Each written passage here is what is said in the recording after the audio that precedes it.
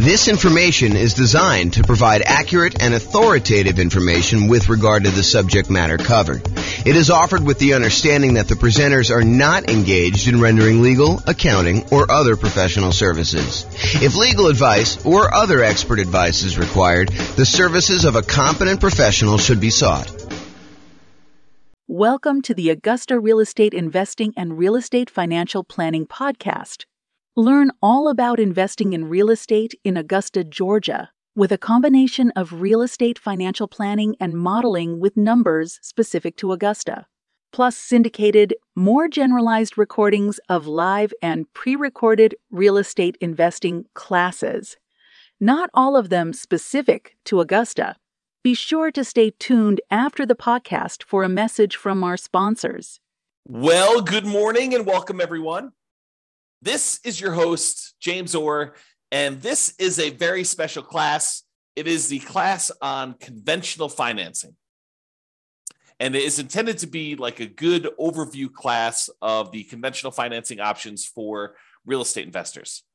And honestly, we've covered a lot of this content elsewhere because some of the times when we talk about low down payment options, we talk about conventional financing as an option there as well, because you can put 3% down for the, whatever it is, Home Possible or Home Ready loan. I forget what the name of it is, or doing a 5% down, kind of like normal owner occupant down payment when we talk about the strategy that house hackers or nomads could use as real estate investors in order to do financing. But today we're going to primarily focus on going over conventional financing in the context of putting 15% down on the low end, and in most cases, probably putting 20 or 25% down by choice. You can do conventional financing with as little as 15% down. However, I think a lot of investors are going to choose to bump up to at least 20%. And I think in a lot of cases, which we'll cover in a separate class, you will opt to go from 20% to 25% because the interest rate is going to improve quite a bit. And you're also going to be borrowing less money, so the cash flow will improve. So one of the kind of strategies for improving cash flow, we're kind of in this market where prices have gone up very rapidly over the last few years. Interest rates are up quite a bit, and rents are sort of lagging behind. So cash flow, even though cash flow is probably more important than ever, cash flow is harder to come by. And so a lot of you folks are going to decide that it may be better for me to save up to 25% instead of just saving up to 20% so that I can borrow less of an impact from those higher interest rates. And the interest rate does improve when you go from that 20% to that 25%. And it's pretty significant, which will really help improve cash flow on these properties. And some of you may actually choose to forego financing altogether and buy properties free and clear, which we'll cover in future classes as well. Okay, so let's talk about conventional financing. So why conventional financing? Some investors will be obsessed with nothing down options like the USDA or the VA, or doing some type of like really idealistic burst strategy where you can go buy properties at such a deep discount that you can do the work and pull all of your money back out after you have time to refinance it 12 months down the line. Or they'll be obsessed with low down payment options like doing house hacking or the nomad strategy, where you're putting 3% down for conventional financing or 3.5% down for FHA. Maybe you're buying a single family home with FHA or a duplex or a triplex or a fourplex, or maybe you're going to go buy a single family home with 5% down conventional financing. All of those kind of like low down financing options. So there'll be some people that are obsessed with that. And some of you guys will be doing that out of necessity, that you don't have down payments. And I totally understand that. If you're just getting started, and you're trying to kind of amass, if you're familiar with my concept of that first 100K, sometimes you really need to get started and you're willing to take on additional risk by doing some investing with nothing down or low down in order to get into that first property. However, about 1/3 of all real estate transactions are purchased for cash. And here is the latest Redfin data going through, I think pretty much March, if I'm not mistaken. That definitely shows January of 2023 on here, but I believe it's actually just not showing enough granularity for you to see that it's going through to March. But it shows you what percentage. And so you could see going all the way back to 2011, which at this point is 12 years ago, you could see that it kind of fluctuates. The share of U.S. homes purchased with cash. And so you can see that, it's just over 30% there. We kind of peaked out at whatever this is, 37% or so in the 2013 sort of era. And you can see that there's, a little bit of movement here, but the low was about 20% of properties being purchased with cash. And that was in April of 2020, which when interest rates were really, really, really low right after COVID, it doesn't surprise me that a lot of people decided to finance properties then. When you can get a 3% interest rate on buying an investment property or a 3% interest rate buying an owner-occupant or lower than that if you're buying an owner-occupant, I think we were seeing really, really low around that time. It wouldn't surprise me that cash purchases were at all-time low. But now we've kind of had interest rates kind of creeping up, and the number of properties or percentage of properties that are purchased all cash is pushing whatever this is, 32% or so. And that is a local high.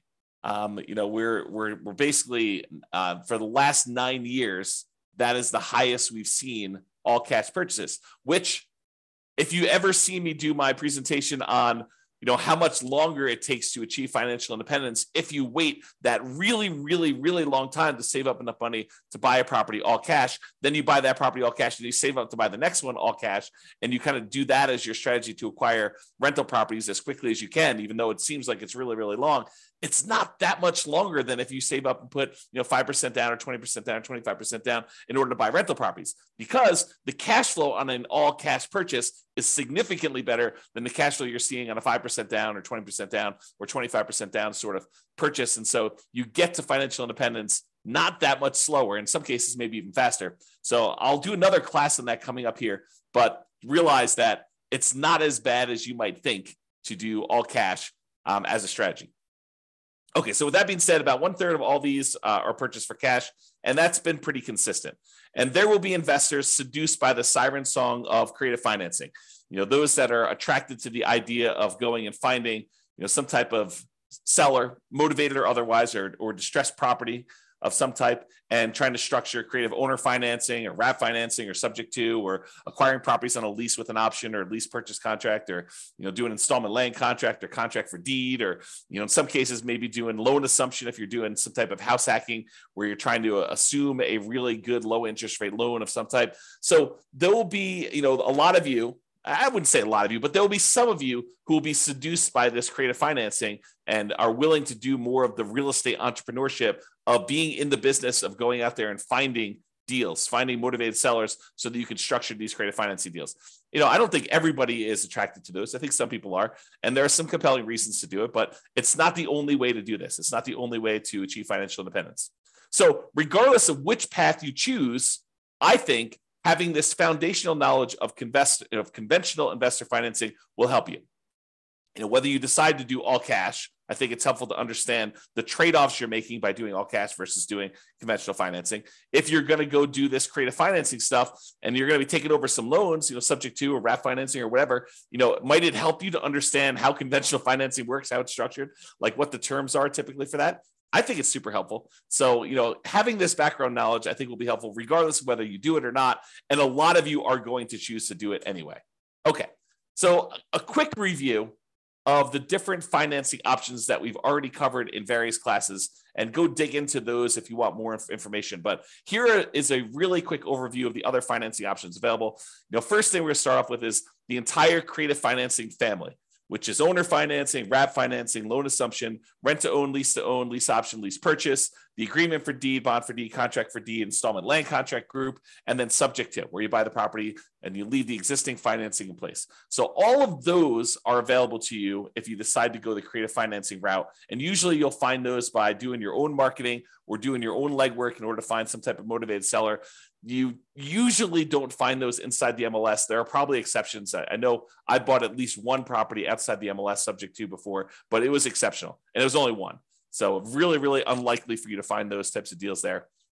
As far as down payments go, I think it is likely for you to be able to negotiate some low down payment options when you're doing creative financing. And in some rare cases, I think you'll be able to find some nothing down options.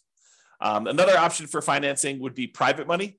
This is going to grandma, someone who has money that they would be willing to invest in you. And you'll be very likely to be able to negotiate low down payment options on those as well. And in some cases, grandma may not require anything down at all. I would say it's based primarily on relationship and trust and a little bit of negotiating, and the quality of the deal can definitely help, especially with certain private lenders, depending on who you're talking to.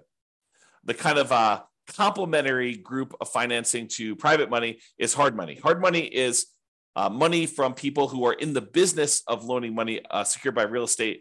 You are very likely to be able to negotiate a relatively low down payment option with those. In some rare cases where you have an exceptional deal, you can probably be able to negotiate a nothing down option with some hard money lenders. It's usually based on the quality of the deal and maybe a little bit of negotiation.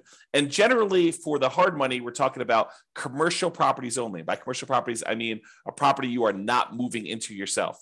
So it's really hard to do a hard money loan on a property you're moving into, usually because the hard money lenders do not want to get involved in the consumer loan regulations. And so they only want to do loans where you are not moving in. So typically not good for house hackers or nomads if you're trying to do some type of hard money. Private money could totally work with those, and creative financing could totally work with those. But hard money is probably going to be a no-go for trying to structure any type of owner-occupant situation with those. And then the typical ones we use for house hackers and nomads, VA financing. It's a nothing down loan option. It requires you to have VA eligibility, which requires pretty much that you've been a veteran. It can be used for single-family homes, duplexes, triplexes, or fourplexes. It's one of the 2 loan programs that we can easily use for nothing down or low down in order to acquire those multifamily properties up to 4 units. The other one being FHA. So a VA is a pretty good option if you're trying to do house hacking and nomad. I think that's probably one of your first choices for the first loan you get, if you have that eligibility. If you don't worry about it. Move on to the next one. USDA financing is also nothing down, and it requires that it be a rural property. You'll need to check the USDA eligibility map on their website. Just do a search for USDA eligibility map in Google, and it will show you the USDA's website where you can actually go and check to see if a property is considered rural for the sake of getting a USDA nothing down loan on that. So it's not usually going to be in major cities. It'll be on the outskirts. So you may have to drive. So if you're really looking for a nothing down loan program, it may mean that you're commuting to wherever you work or anything like that in order to be able to get the nothing down option, which is completely fine. That is a sacrifice I think a lot of investors are willing to make and should be willing to make. So those can only be used for single family homes and is nothing down loan program. Then there's FHA financing. That's usually 3.5% down. You can put more down, but I'm showing you the minimums. And FHA is the other one that allows you to buy single family homes plus duplexes, triplexes, or fourplexes in order to acquire those properties. Especially if you're doing house hacking or you're doing nomad strategy, both of those work great for those. All of those so far, the VA financing, the USDA, and FHA, all require that you owner occupy the property. You need to move into one of the units, or the only unit if it's a single family home. So you're required to move in. And then conventional financing, if you're putting less than 15% down, you will need to owner occupy. If you're putting more than 15% down and you're getting a non-owner occupant loan, you can buy those without moving into them. And so a lot of real estate investors are going to be using conventional loans to buy their non-owner occupant investor loan type properties where they're not required to move in. Now, if you do move in, you can get owner occupant financing, which has much better interest rates, and you could do as low as 3% down, or doing more commonly the 5% down conventional financing program to do that. And it's usually only for single family homes unless you get up to a much higher down payment for those. All right. And then usually there's in some markets, there is down payment assistance available, and that is often combined with FHA. And it may help you kind of offset some of the down payment or all the down payment, depending on the program that they have there. So usually for nomads or house hackers, that could be an additional strategy. There may also be in your local marketplace, local banks or credit unions that offer low down payment and nothing down loan programs. From time to time, we see those as well. Okay, so that's a review of all the different financing options that we've covered before in other classes. This is the creative financing, which I just covered before, so I'm not going to cover it again. And now let's talk about conventional financing, and specifically conventional financing for investors putting at least 15% down. So you could go and do these for nomads or house hackers. You could move into the property and live there if you wanted to. However, realize that that is not the norm. And by not the norm, I mean that a lot of investors are not going to be moving into the properties. They're going to be putting 20% down or 25% down. You can put as low as 15% down to do that. But I think that it's a smaller group of people that are using these loans in order to do house hacking or nomading. Even though I'd like to change that. I would like to have more nomads and house hackers use conventional financing. All right, so conventional finance here primarily talking about Fannie Mae or Freddie Mac. They're quasi-government organizations, is my understanding. Go talk to your lender if you really want to do, or search online. But they are, my understanding is they're sort of like government-ish sort of programs, but they're not actually government loans. But I don't know. I'm not sure I understand all the nuances of that, but you can go look it up if you want to. We typically use fixed interest rates when we do these. So you can do variable rate loans on some of these, but in a lot of cases, I would encourage you to consider trying to do fixed rate financing if you're going to get these loans. It's one of the few loan products that has these fixed rate things. If you're going to do portfolio loans, a lot of times those do not have fixed rate financing. There's some exceptions to that. Like our local portfolio lender, one of the more popular ones that we go to, they do have fixed rate financing for 15-year loans. But if you do a 30-year loan, they're variable. So with conventional financing, though, not portfolio, then they tend to be fixed rate. I like to do 30-year amortization loans, which means that you're doing a 30-year term on the loan and the loan will be completely paid off after 30 years. Why don't we normally do 15-year loans when we're doing conventional financing? Well, why would you want to? I mean, I think one of the reasons why is you get lower interest rates typically if you do a 15-year loan versus a 30-year loan. But why don't we typically do that with investment properties?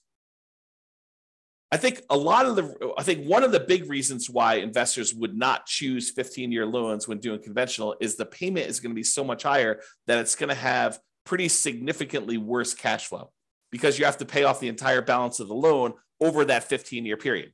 So that's, I think, one of the reasons why people don't do it. Although some investors, especially investors that they have a lot of income from their job and they're able to handle that worse cash flow on their properties, especially if they're trying to do some type of early retirement or they're starting later and they have a very limited time until they get to their kind of retirement age. Some of them may choose to do 15-year financing, although in most cases, when I've talked to clients in the past about the differences between 30-year and 15-year, I tend to explain to them that why don't you do a 30-year loan?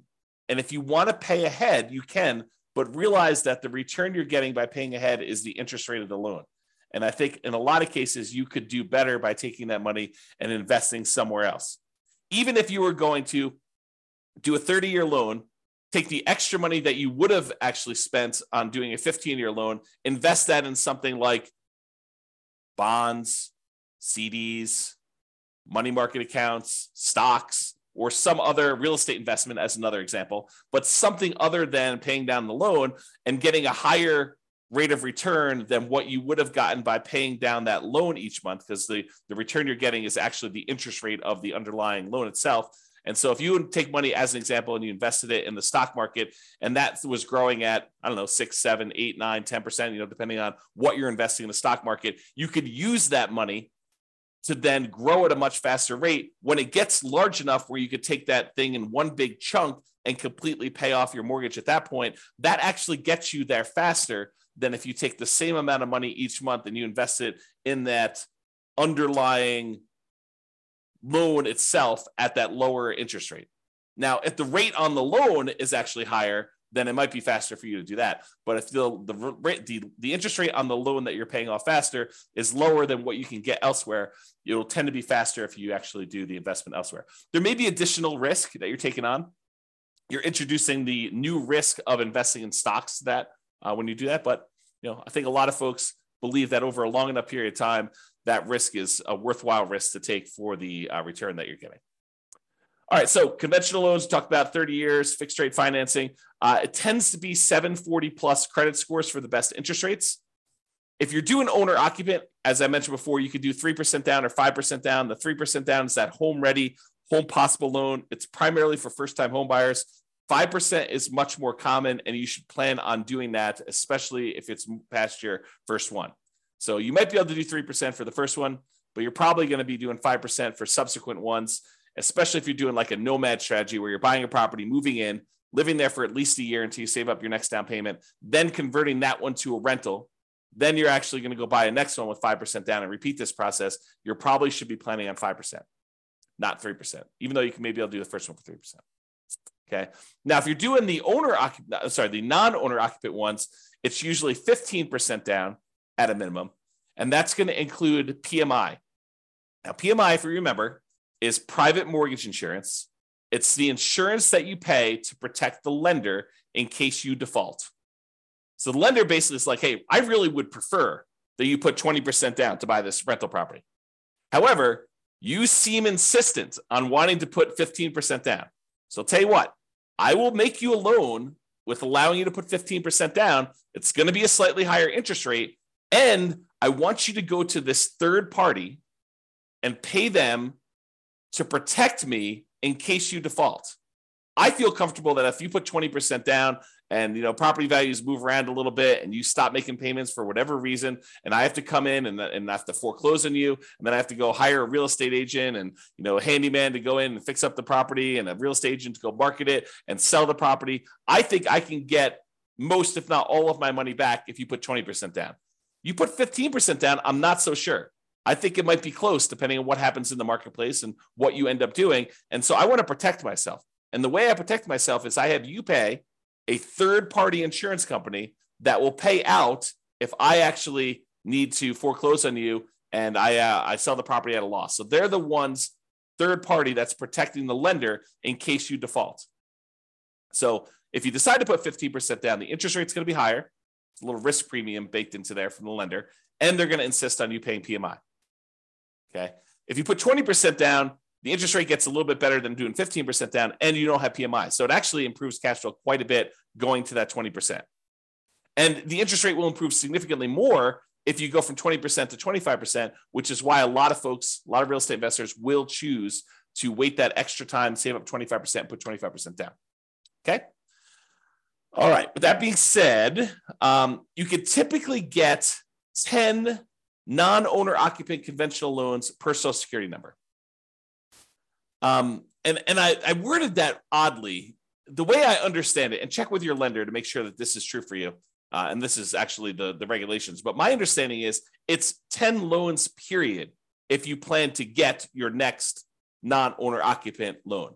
So imagine for a minute, you bought a house to live in, then you went and you bought 9 rental properties, and you're trying to buy your 11th property. Those 10, the one you live in, and the 9 that you have as investments, they would all count as financed properties if you still have loans on them. And so you would not be able to get your 11th conventional loan if you're trying to do that as a non-owner occupant. Oddly enough, in that same situation, if you were trying to buy that 11th property as a property to move into as an owner occupant, you would be able to get it because there's no limit on you doing it as an owner occupant. This limit only applies to investment properties. Okay, so that does count. Now, some real estate investors, some couples who know, they're definitely going to be getting more than 10 conventional loans. Maybe they've got a huge stack of money resources that they're already planning on using for down payments, and they know that they're going to be doing this. They may choose to start filing their taxes separately, getting their accountant or CPA to start doing 2 separate tax returns. And then the individual spouses will get loans in their own names so that they each can get 10. So imagine for a minute, you've got 2 very high earners with a lot of resources, a lot of down payments saved up, and they know they're going to want to get 15 loans. Well, what they might do is tell their CPA to start separating their tax returns and then have one of them qualify for a loan and their Social Security number with their own tax return, and have the other one get another property in their own name, their own loan with their own Social Security number on their own tax return. And then you can get 10 each. Okay. Now, talk to your lender if you plan on doing this. Don't say to them, James told me I can do this. You want to make sure that the lender you're using and the underwriter they're using is going to say, yes, that is how I'm interpreting the regulations and the guidelines. And yes, that would work for us in our kind of like loan situation. So before you go through all this extra work of doing that, realize that's there. Now, if you're not going to get more than 10 conventional loans, you don't need to worry about this. Or if you're going to do some type of like nomad strategy where you're buying properties and you're always doing an owner occupant, it doesn't matter either. Just realize that it could come into play if you're trying to get a lot of loans and you've got a lot of resources to do that. in order to kind of get these things there. Okay. Typically, you'd add 5% down payment if you're doing multifamily. I will show you the down payment chart here in a second. For Fannie, can you do cash out refinances up to 4 finance 1 to 4 unit properties? For Freddie, it's up to 6. Again, I would check that guideline because I'm getting mixed information on that. So check with your lender to see what the current limit, if there is one at all, on being able to do cash out refinance properties for Fannie or Freddie, because there has been limitations in the past. I thought that's what the limitation was, but your lender should be able to tell you what the exact limitation is at that time. So if you're going to go do it, make sure you do this. And this comes into play, if you know that you're going to do a cash out refinance and you're about to buy your next property, maybe check with your lender and say, hey, should I do this cash out refinance before I buy my next property? Because am I going to be limited in being able to do it after I buy the property? So you're being put on notice. You're being given the information so that you don't make this mistake, right? This is like a heads up. Hey, before I buy a property, maybe I should check to see if there's any other ones I plan on doing a cash out refinance for, and check with my lender to see if I should do that before I go buy this one. For both Fannie and Freddie, my understanding is the rate and term refinance, which is different than doing cash out refinance where you're pulling money out. You're just refinancing the rate of the loan and the term of the loan. You could do up to 10 financed 1 to 4 unit properties if you're doing that. Nomads, be careful because a lot of times it's much harder to do these cash out refinances or even rate and term refinances on the Nomad property, because when you do the Nomad property originally, you're doing it as an owner occupant, and a lot of times you're putting very little down. Well, realize you got to wait until you have significant amounts of equity in your property. And when you go to do your rate and term refi, you're now refining it usually as a non-owner occupant, as an investor, and you get an interest rate hit on that as well. So a lot of times we're doing these loans on Nomad properties with the intention of holding on to them for a very long period of time, or paying them off very strategically. And we're not doing a lot of rate and term refinances on Nomad properties in particular.